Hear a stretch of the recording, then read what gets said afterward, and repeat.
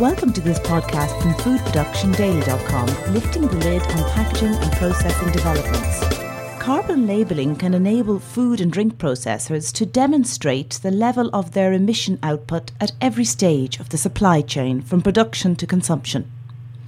The Carbon Trust claims that carbon labelling could allow businesses compete on a level playing field when it comes to environmental performance.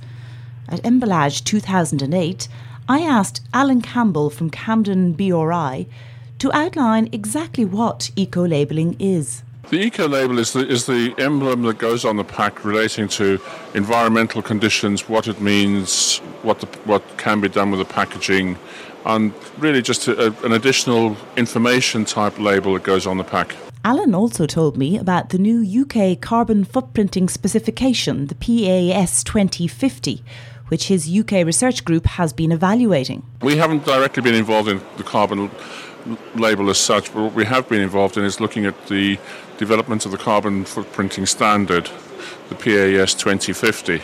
And where we've been involved is looking at that in terms of how to undertake these studies so that the industry can then progress and work with them. The carbon footprint label has been developed by Carbon Trust and is the black footprint.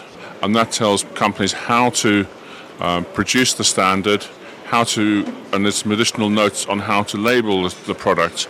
We are seeing things of carbon offsetting, for instance, where that declaration of carbon offset has to be clearly defined on the label. According to Campbell, consumers need to be educated about these kind of labels. There definitely needs to be an awareness campaign, because we've seen this in the past with other labels coming through.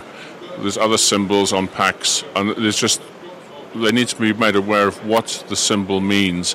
And we've seen that where the publicity campaign is working with the label, then people are aware of it. Once that publicity campaign stops, the awareness drops off accordingly.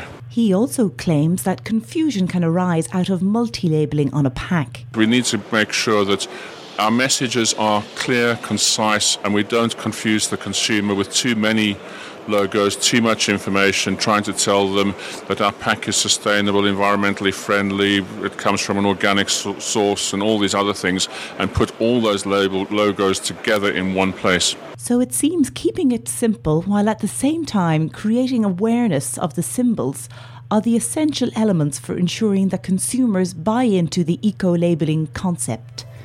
That brings this podcast to a close. I'm Jane Byrne. Please tune in again for more interviews and analysis.